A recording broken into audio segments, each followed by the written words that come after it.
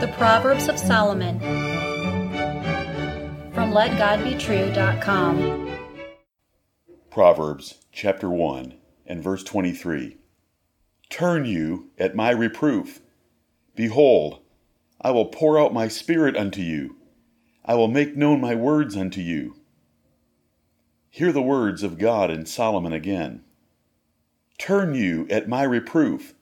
Behold, I will pour out my spirit unto you. I will make known my words unto you. Today can be a turning point in your life.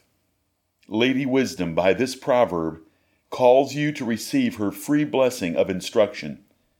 Honor, riches, peace, and life can be yours if you will accept her reproving invitation and enjoy the feast she has prepared for those that want to be wise. If you have already turned toward wisdom, there is higher ground to which she calls you. You do not have all the wisdom you need. You are not yet perfect. A wise man will hear and increase learning, and he will attain unto wise counsels. Press forward for more wisdom. Lady Wisdom cries for fools to end their foolish and destructive ways of living. How much more pain and trouble must you have before you will appreciate her offer?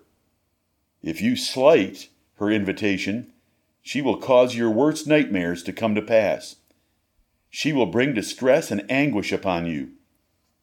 Instead of helping in your time of need, she will laugh at you. Proverbs chapter 1, verses 20 through 32. Consider it soberly, for this is the certain truth. Turning, as this proverb teaches, requires two things. First, you need to stop moving in one direction, and then you need to start moving in a new direction. You must end foolish habits and ways. You must start forward in wise and righteous ways. You must reject wrong training, traditions, and thoughts, and you need to learn and obey truth and godliness. You should cut out and kill things in your life that Lady Wisdom does not approve, and you should add approved things to replace them. You need to reject sin. You need to choose holiness. This is turning. Change can be difficult, and it takes conviction. But the little trouble in choosing to change is nothing compared to the trouble that is coming if you do not change. If former friends ridicule your new priorities, ignore and leave them. Let nothing hinder your turn. Personified wisdom, the lady here, promises two things. She will personally give herself to you, and she will teach you an internal knowledge of her words and ways. If you accept her sincere invitation, she will respond with full affection to save and perfect you. Yet beyond the figure of speech of personification, you should see the Lord Jesus Christ, who is filled with all the treasures of wisdom and knowledge. He will pour out his Spirit to those who turn to him, and he will teach them true wisdom. But most men rush madly through life in ignorance, stubbornness, and rebellion. They suffer the consequences of dysfunctional and painful lives now, and eternal judgment later. Why? Because they scorned the wisdom offered at various points in their lives, and God blinded their eyes so he might destroy them. You can read this in Romans chapter 1 and 2 Thessalonians chapter 2. What is a fool? He has a better idea. He protects his sins. He will not give up his habits. He keeps foolish friends. He feeds himself the foolishness of the world. He dislikes change.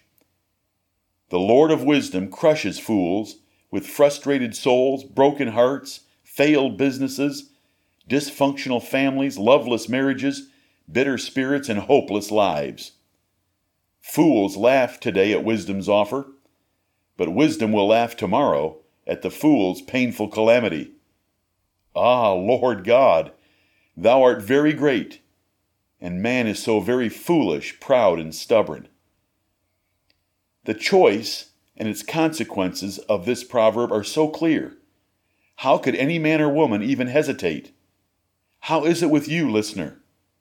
Do not rush through these words without fearing your future, hearing the sincere offer, and turning your heart completely to the Lord Jesus Christ and heavenly wisdom.